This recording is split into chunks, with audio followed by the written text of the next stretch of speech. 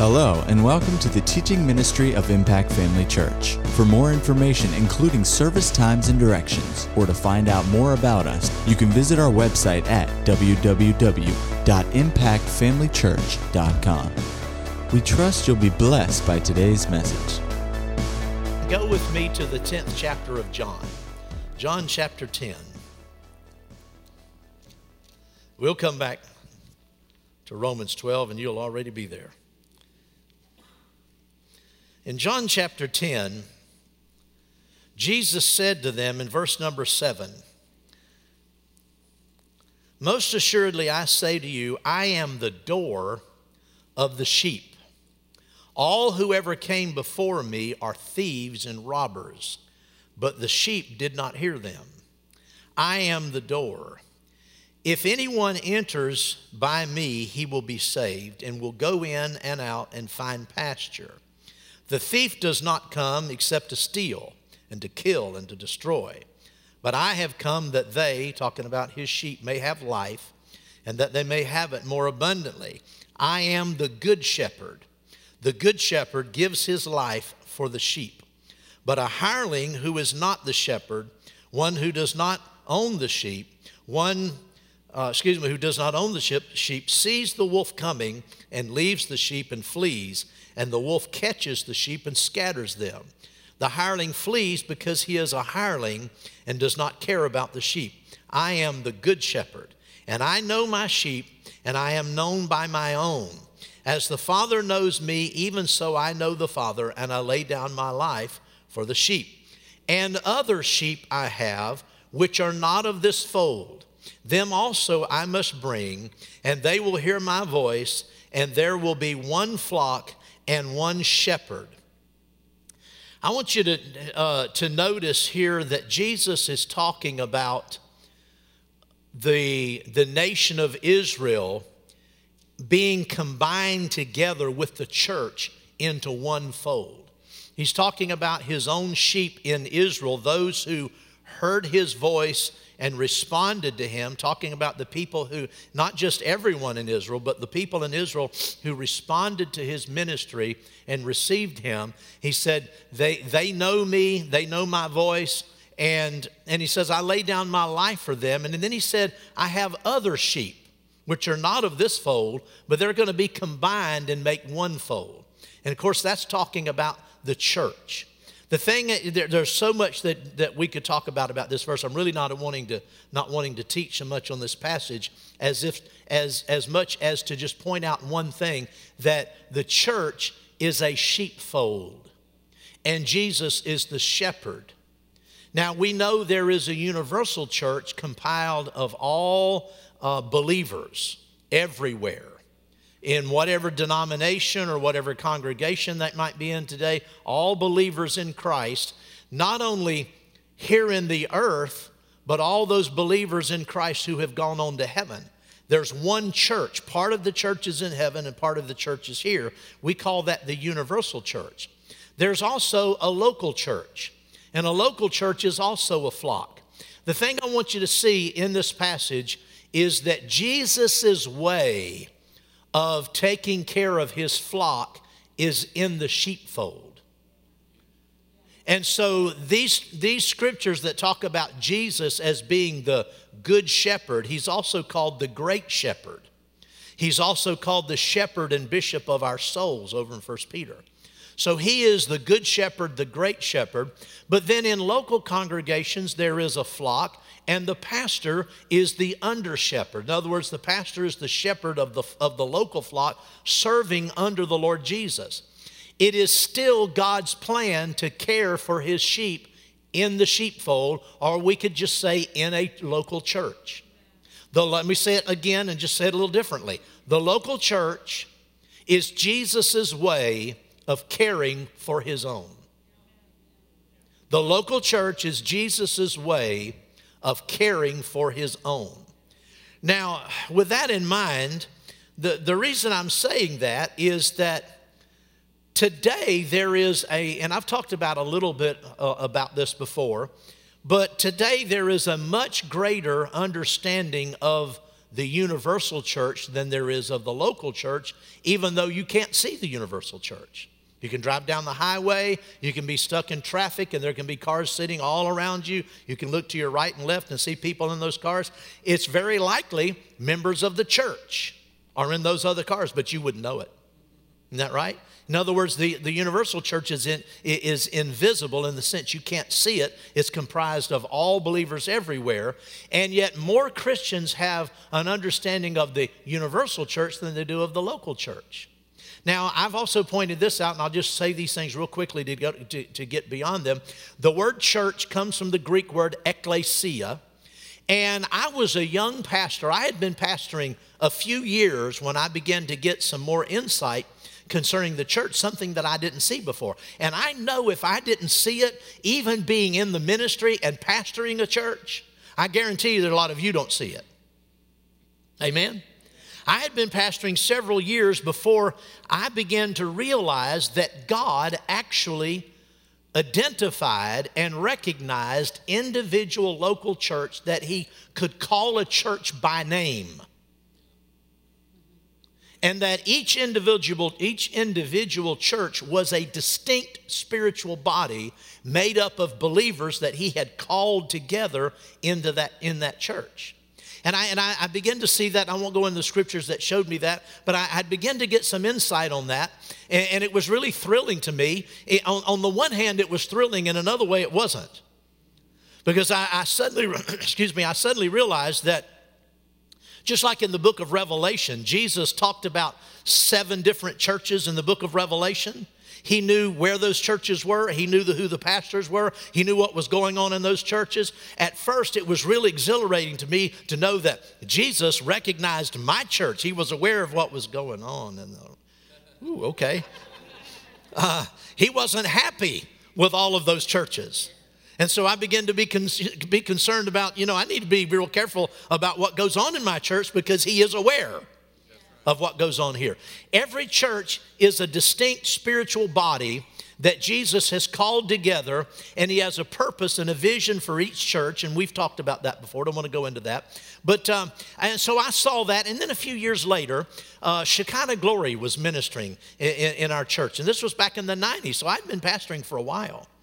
And Lois Toucher said something preaching one time, and she said this. She said, in the New Testament, the New Testament has far more to say about the local church than the universal church. She said that of the 110 references to the church, now that's dependent upon each commentator's interpretation. I see 109 references to the church, so just understand I'm one number off from Lois. But she said of 110 references to the church in the New Testament, 90 references were to the local church and only 20 to the universal church. I mean, she almost knocked me out of my chair when she said that. That I couldn't hardly wait until I got into the Word of God and found out for myself if that was true, and I found out it was true. And I found out several other commentators, not Word of Faith people or Spirit-filled people, just, Nazarene people and people from different backgrounds, commentators that I've read, they've pointed out the same thing. Some have said, there were 87 references to the universal church and 23 to the local, 23 to the universal church and 87 to the local church. But all of these commentators basically said the same thing, that the New Testament has far more to say about the local church than it does the universal church by a ratio of roughly 4-1. And so it's interesting to me when you think about it that most Christians relate more to the universal church than they do to the local church, even though they participate in a local church or are involved in a local church. They really relate more. I know when I'm in Bible schools, I'm teaching in Bible schools on the local church, I'll ask the students, write me a 1-sentence definition of what is the church. And Pastor Angela can tell you, by way large majority, the students in the Bible school will say, The body of Christ, the church is the body of Christ made up of all believers everywhere, or something to that effect. In other words, they talk in terms of the more mysterious sort of idea of the universal church, the invisible church, and that's always their first answer. And so, like I said, that's interesting to me since the New Testament actually talks about the local church more. In fact, the primary development of theology, you know, the New Testament is complete, and it was completed early on. It was completed by the end of the first century.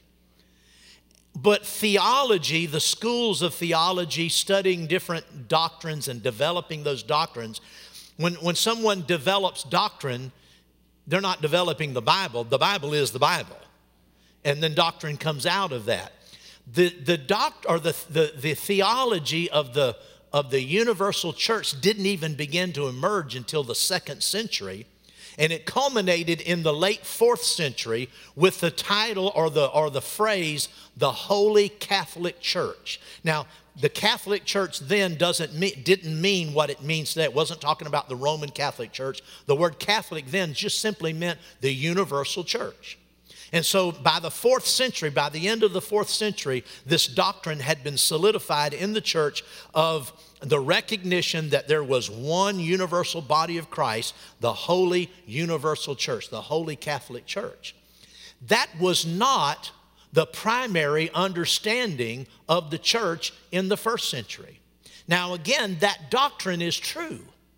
There is a holy universal church. You could say a holy Catholic church, not the denomination, not the Catholic denomination, but there is a holy Catholic church. The New Testament talks about the universal church. So that doctrine didn't create the reality created the doctrine.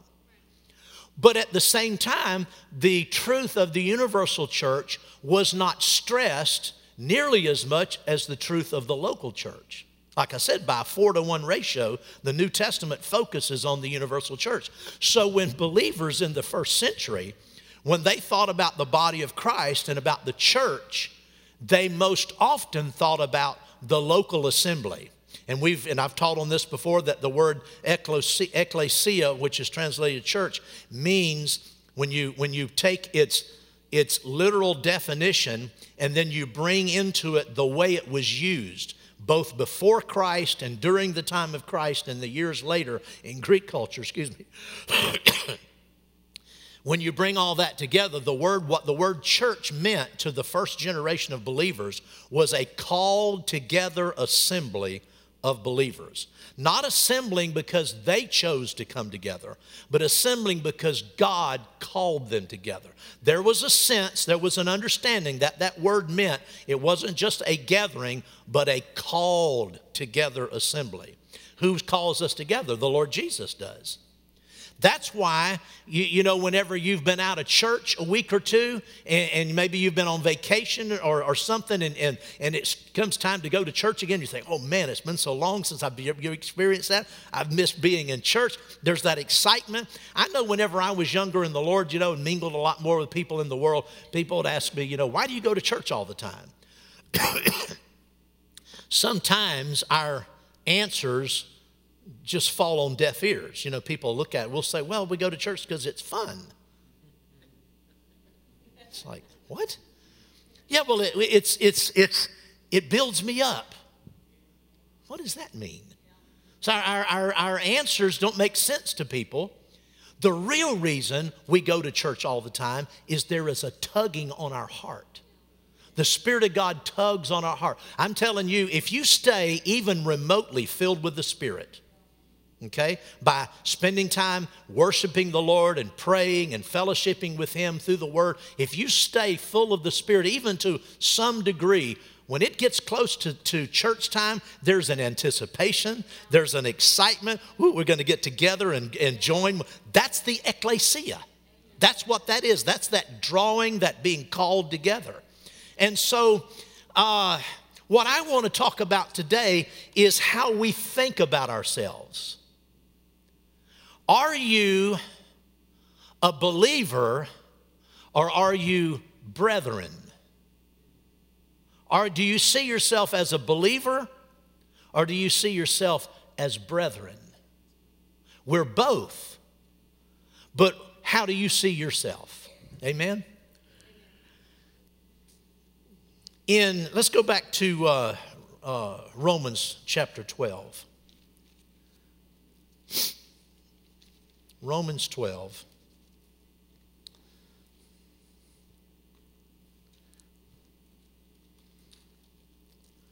Praise the Lord. I tell you what, I don't want to start in Romans 12. But hold your place there.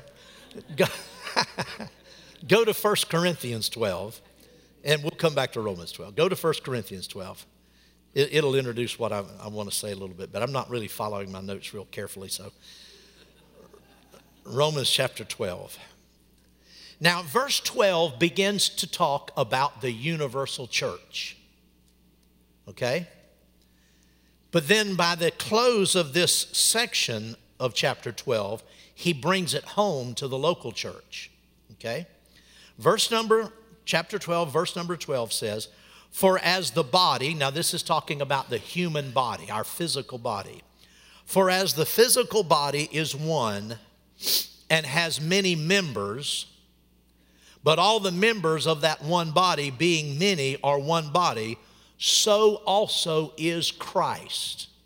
Notice he's talking about the universal church because he's talking about all the body. "For as the body is one and has many members, and all the members of that body, being many, are one body, so also is Christ. For by one Spirit we were baptized into one body, whether Jews or Greeks, whether slaves or free, and have all been made to drink into one Spirit." So he's talking about the universal body of Christ. Because of the terms, these inclusive terms, all of us. You see that? Then he talks about how the body of Christ is dependent upon one another. And he said, "For in fact, the body is not one member, but many. If the foot should say, because I am not a hand," he's talking about the physical body again, "if the foot should say, because I am not a hand, I am not of the body, is it therefore not of the body? And if the ear should say, because I am not an eye, I am not of the body, is it therefore not of the body? If the whole body were an eye, where would be the hearing? If the whole were hearing, where would be the smelling? But now God has set the members, each one of them, in the body just as he pleased. And if they were all one member, where would the body be? But now indeed they are many members, yet one body. And the eye cannot say to the hand, I have no need of you, nor again the head to the feet, I have no need of you. No, much rather, those members of the body which seem to be weaker are necessary, and those members of the body which we think to be less honorable, on these we bestow greater honor. And our unpresentable parts have greater modesty, but our presentable parts have no need. But God composed the body, having given greater honor to that part which lacks it, that there should be no schism in the body, but that the members should have the same care for one another. He's talking about, first of all, the human body. That's what he's using as an illustration. You notice that if you hit your finger with a hammer, your whole body comes to attention. Your whole body runs to the medicine cabinet. Isn't that right? To get a cold, or to the refrigerator to get a cold pack. Your whole body goes into action over that one finger. That's the point he's making out. He said that there should be no schism in the body, but the members should have the same care for one another. And if one member suffers, all the members suffer with it. Or if one member is honored, all the members rejoice with it. Now notice here. Now you are the body of Christ and members individually. See, he certainly just brought this right down to the local church. He said, you, who's he talking about? You at Corinth. He wrote this letter to the church at Corinth. Now, it would apply to the church at Ephesus and so forth, but this letter was addressed to a local body. And he said, so you now are the body of Christ and members individually. See, what we need to understand as a church, we are members of one another.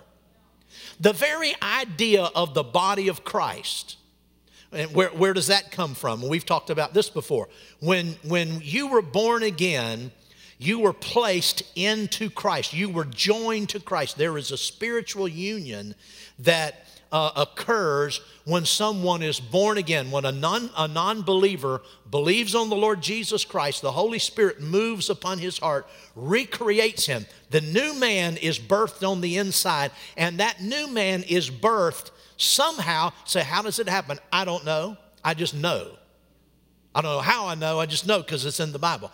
That new man is created in union with Christ. Somehow that believer, but when just a few minutes before that individual was an unbeliever and he was dead in trespasses and sins, when the Spirit of God moved on him and recreated his inner man, his spirit man, and made him a new creation in Christ, that new creation was joined to Christ at the same time. He wasn't created outside of Christ, he was created in union with Christ. But at the same time, that idea or that concept of the body of Christ does not just employ the idea of our union with Christ, but it is equally our union with one another.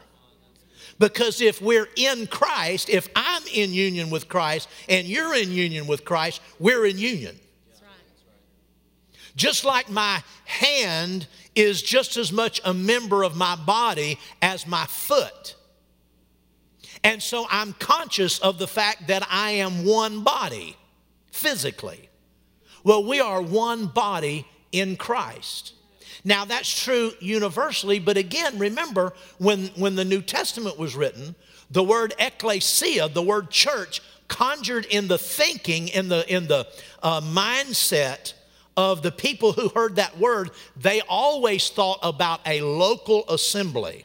It wasn't until some of these other scriptures began to dawn on them that there was a universal church made up of all believers. But the first thing they thought of was the fact that we are a local body. So a local church is made up of believers who have been joined to that church. Now, you're not joined to the local church to the same degree that you're joined to Christ. In that once you're in Christ, you don't get out of Christ. You don't separate from Christ.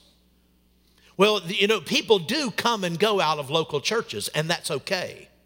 You understand what I'm saying?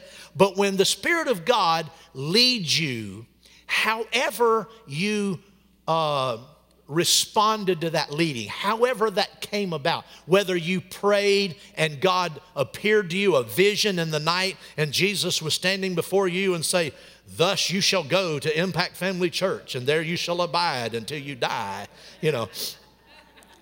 Whether you got guidance that way or whether you visited churches and just prayed about it and you just seemed right, that this was the right church for you and you enjoyed it and there was just a witness in your heart. However the Spirit of God leads people. When you were led to go to a local church, God placed you in that local church and you became a part of that local body. And that's what happened right here at Impact. When the Spirit of God led you to Impact, you became part of this local body. Amen.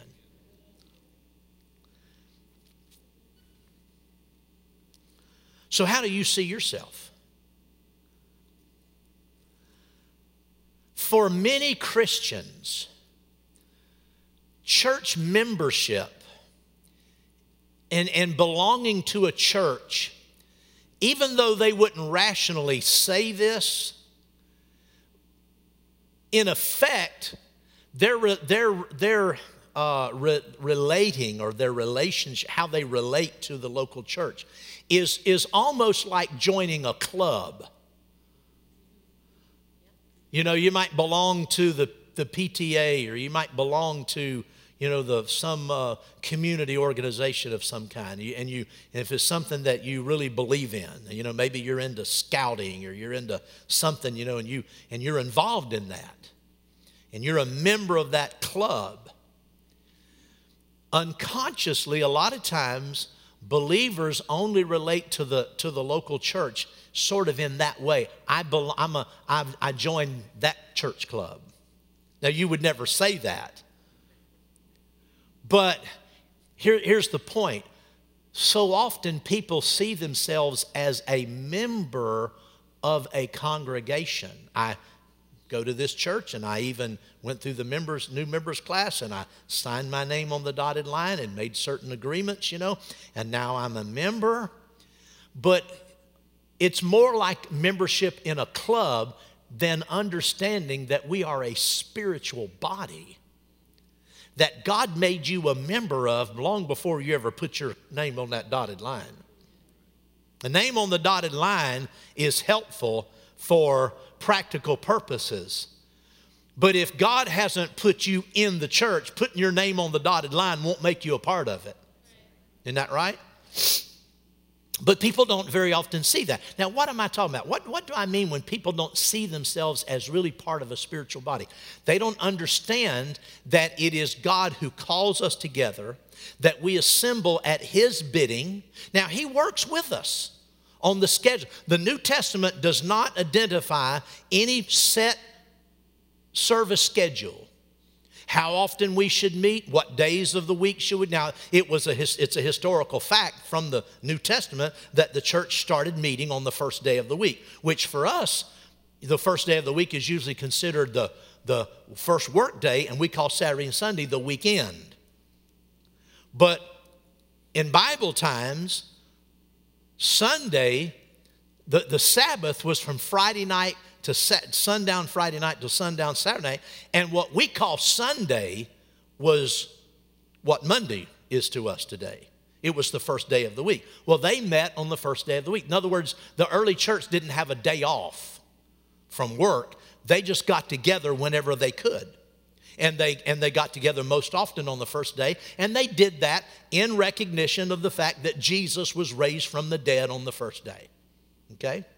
But the New Testament doesn't specify what day we must meet, how often we meet, what our times and scheduling. He works with us, but there is a standing invitation to meet. It's there all the time. The invitation and the drawing from God, He's working with us whenever we schedule, because we can't meet all the time. But when we can, and when we set, these are the times, and that's done very traditionally. We meet on Sundays and we meet Sunday mornings. But God works with us, and He's always drawing us to those meetings. But see, it's a supernatural thing. It's not a natural thing. For too many people, meeting for church is a natural thing. Because, coming to church is definitely a social activity, isn't it? You see what goes on here when we take a few minutes, to greet one another? I mean, going to church is definitely a social activity. You come in, you're greeting one another, and you're talking about whatever's going on in life. It's very social, but we lose sight of the fact that it is a spiritual event that God has called us together to, and He has made us a part of it. I see sometimes people, in town. I'll run into somebody, at the gas station or something. I said, "We've missed you. Where have you been the last couple of weeks?" "Oh, well," and then they start giving me all these reasons why, they didn't come. And usually it's not because they just got up Sunday morning and said, "What am I doing? Why do I do this? I'm not going to church today," and just went back to bed. Most people don't miss church because they intended to. They miss church because they just simply neglected to come. Other things got in the way. And the list of other things is endless. I mean, it just goes on and on and on. And there are some good, valid reasons to miss church. We talk about vacations. The reason I'm not against vacations is because I like them myself. My wife and I were off, 2 Sundays ago? We were out of town for the weekend. And it's good to get away. There's nothing wrong with that. But when we let frivolous things, other things that shouldn't interrupt us, things that think about why you stayed out of church last time and ask yourself, did that thing rise to the level of that divine calling on my spirit to assemble with the Lord Jesus and with the rest of the church? Did that thing that kept me out of church, was it that important? Was it that significant? Most of the times not. I'm just telling you. So it's natural thinking that defeats us. Instead of thinking realistically in line with the Scriptures. So I ask this question. See, we're more than just disciples of the Lord. We're more than believers. A lot of times we call ourselves believers. So-and-so, we talk about saying, is he a believer? Yeah, he's a believer. Talking about somebody we've met, so we found out, say, yeah, he's a believer. He's a Christian. We're more than disciples. We're more than believers. We are brethren. We're brethren. We're brothers and sisters. We're members of a body. That's a deeper connection than just being believing got you saved. But when you were saved, you weren't just left as an isolated believer. You were knit together into the church. So I ask the question, are you a believer or are you a brother? A brother. Are you a believer or are you brethren? That sisterin would be the same thing. Are you a believer only, or are you a brother? So, well, I'm a brother. Only your life tells you. Only how you live answers that question. You can answer the question, with your mouth one way, but how do you live? Does your life reflect the fact that you consider yourselves a member of this body? The scriptures talk about, go over to we might not get to Romans 12, honestly. But there's some other verses in the Bible that are pretty good too. Did we read Romans 12? We never did we? We read 1 Corinthians 12. Let's go to Ephesians 4. Ephesians 4. Praise the Lord. Are you having fun today? Yeah. Glory to God. Ephesians 4.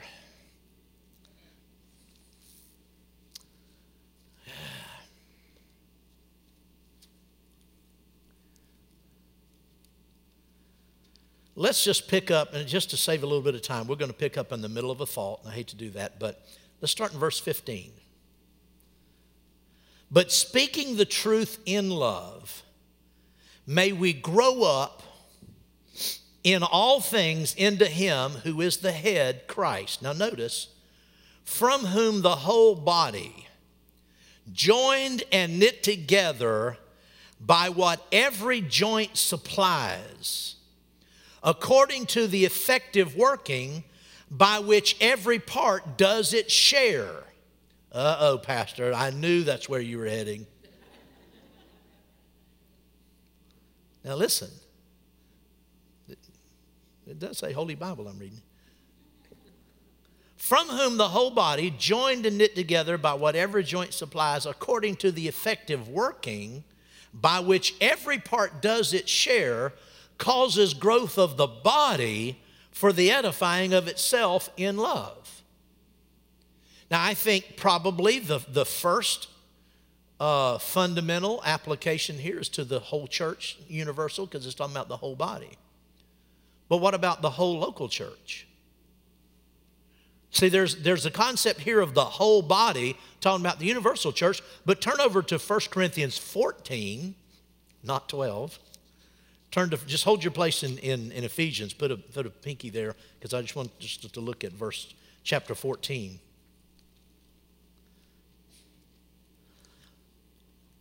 First Corinthians 14, 23. Therefore, if the whole church comes together in one place, well, that couldn't be talking about the universal church, because the whole universal church couldn't come together in one place. Isn't that right? So that's talking about the whole local church. Can I take a side journey here? I recently received some information about a survey that was taken. It came from the national director of Rhema Ministerial Association, sent out an email a few weeks ago, and said that he conducted, Rhema, RMAI, conducted a survey of 1,000 Rhema churches. That's a good number of churches. Back at the end of 2017, he just published the results a few weeks ago. And at the end of 2017, 510 churches responded or participated with the survey. So that's half. That's a pretty good sampling. Half of the Rhema churches.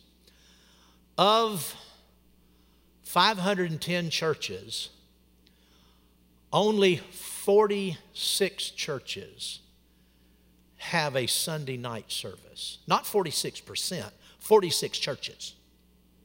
Out of 510, which was half of the Rhema churches, which is pretty good sampling, 46 out of 510 conducted a Sunday night service.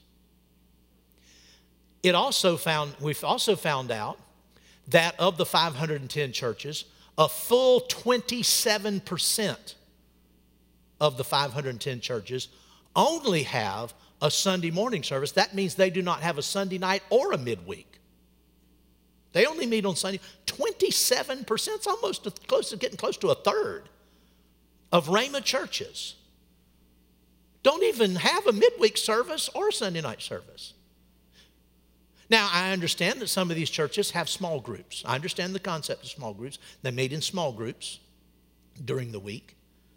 But that's not the same thing as the whole church coming together that we just read in chapter 14, when the whole church comes together. That's not the same thing. Friends, that is not a church in revival. That's a church in decline. Just a few years ago, those stats were drastically different.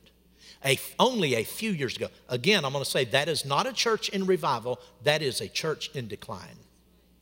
You cannot tell me that as we approach the end of the age, the Holy Spirit is leading us to not hardly meet together. We'll get back to my main subject here. Go back to Ephesians 4. I want to close. Ephesians 4.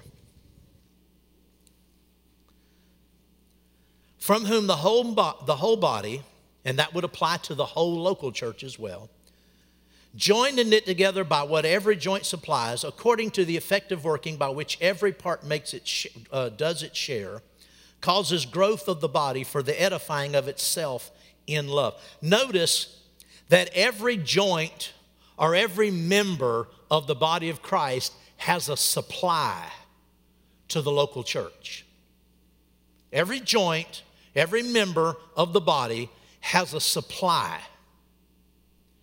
I have a supply to bring to the local church. And everybody expects me to bring my supply. And I'm glad to. You have a supply. Every one of you have a supply. And it's not just a financial supply. It's not just a financial supply. We will go to Romans 12. Romans 12. Here's the supply. For I say to you, this is verse number 3, through the grace given to me to everyone who is among you, so that would have to be the local church. Couldn't be the universal church, because universal church, all of the universal church wasn't among them. So I'm talking about the local church. To everyone who is among you, not to think of himself more highly than he ought to think, but to think soberly as God has dealt to each one a measure of faith. Now, this measure of faith, this is where I divert a little bit from orthodox word of faith teaching here. This is not talking about, in my view, this is not talking about the faith that you use to receive an answer to prayer because of the context. He says to each one, because if you think about it, each one is not given a measure of faith for healing. Come on now. Faith comes by hearing. If you never read the Bible about healing, you'll have zero faith for healing. Okay? Faith comes by hearing. That kind of faith comes by hearing the Word of God. Here, he's talking about faith to function in the body. Notice he says, to everyone, God has dealt to each one a measure of faith. For as we have many members in one body, but all the members do not have the same function, talking about the human body as an illustration, he's illustrating something. For as we have many members in our physical body, and all the members do not have the same function, so we, being many, are one body in Christ, and individually members of one another.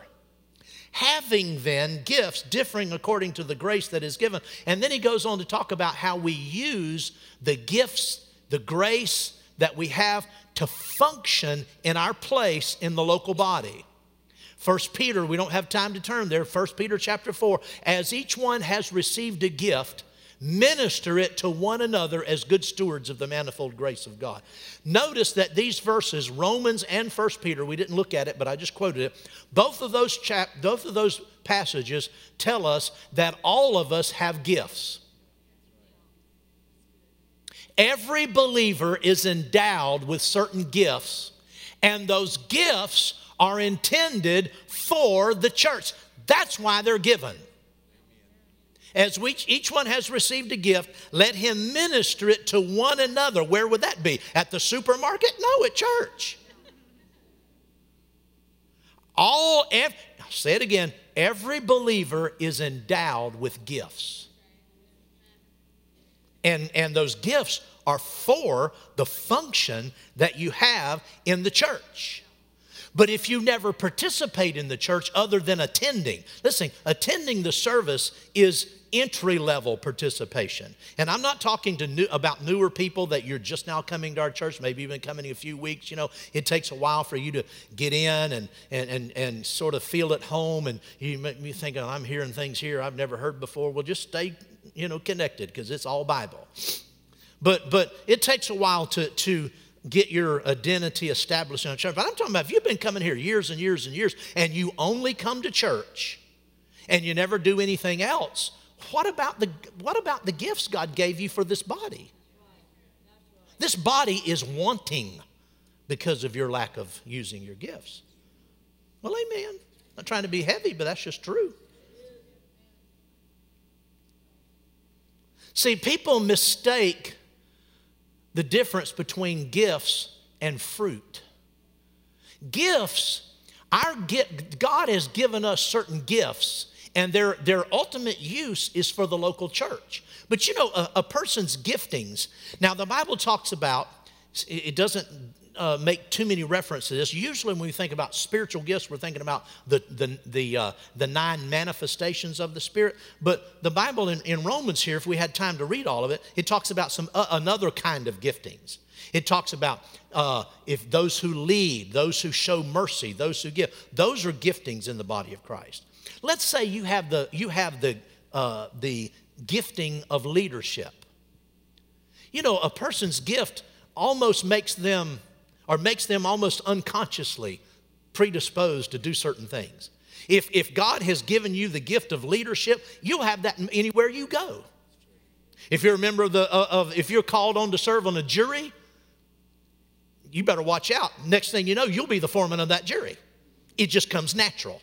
If you serve on the PTA, you're one of the leaders. If you serve in some other club, next thing you know, they're asking you to lead it because you've got that gifting in your life.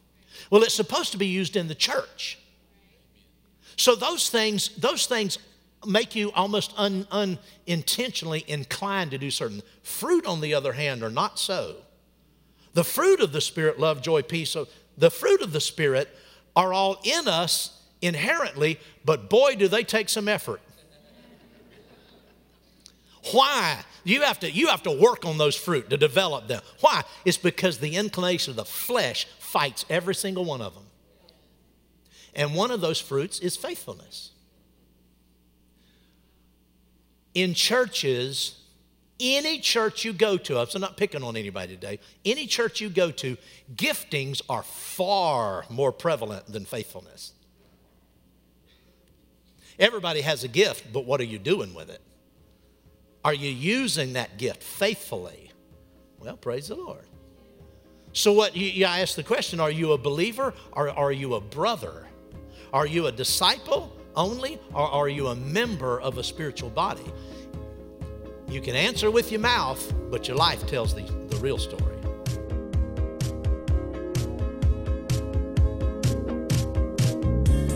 At Impact Family Church, it is our desire to see you blessed through the power of the Word of God. We have been helping people to change their world for over 25 years through our dynamic ministries and teaching. If you are going to be in the North Central Florida area and are interested in attending our services, or just want more information about us, you can visit us online at www.impactfamilychurch.com.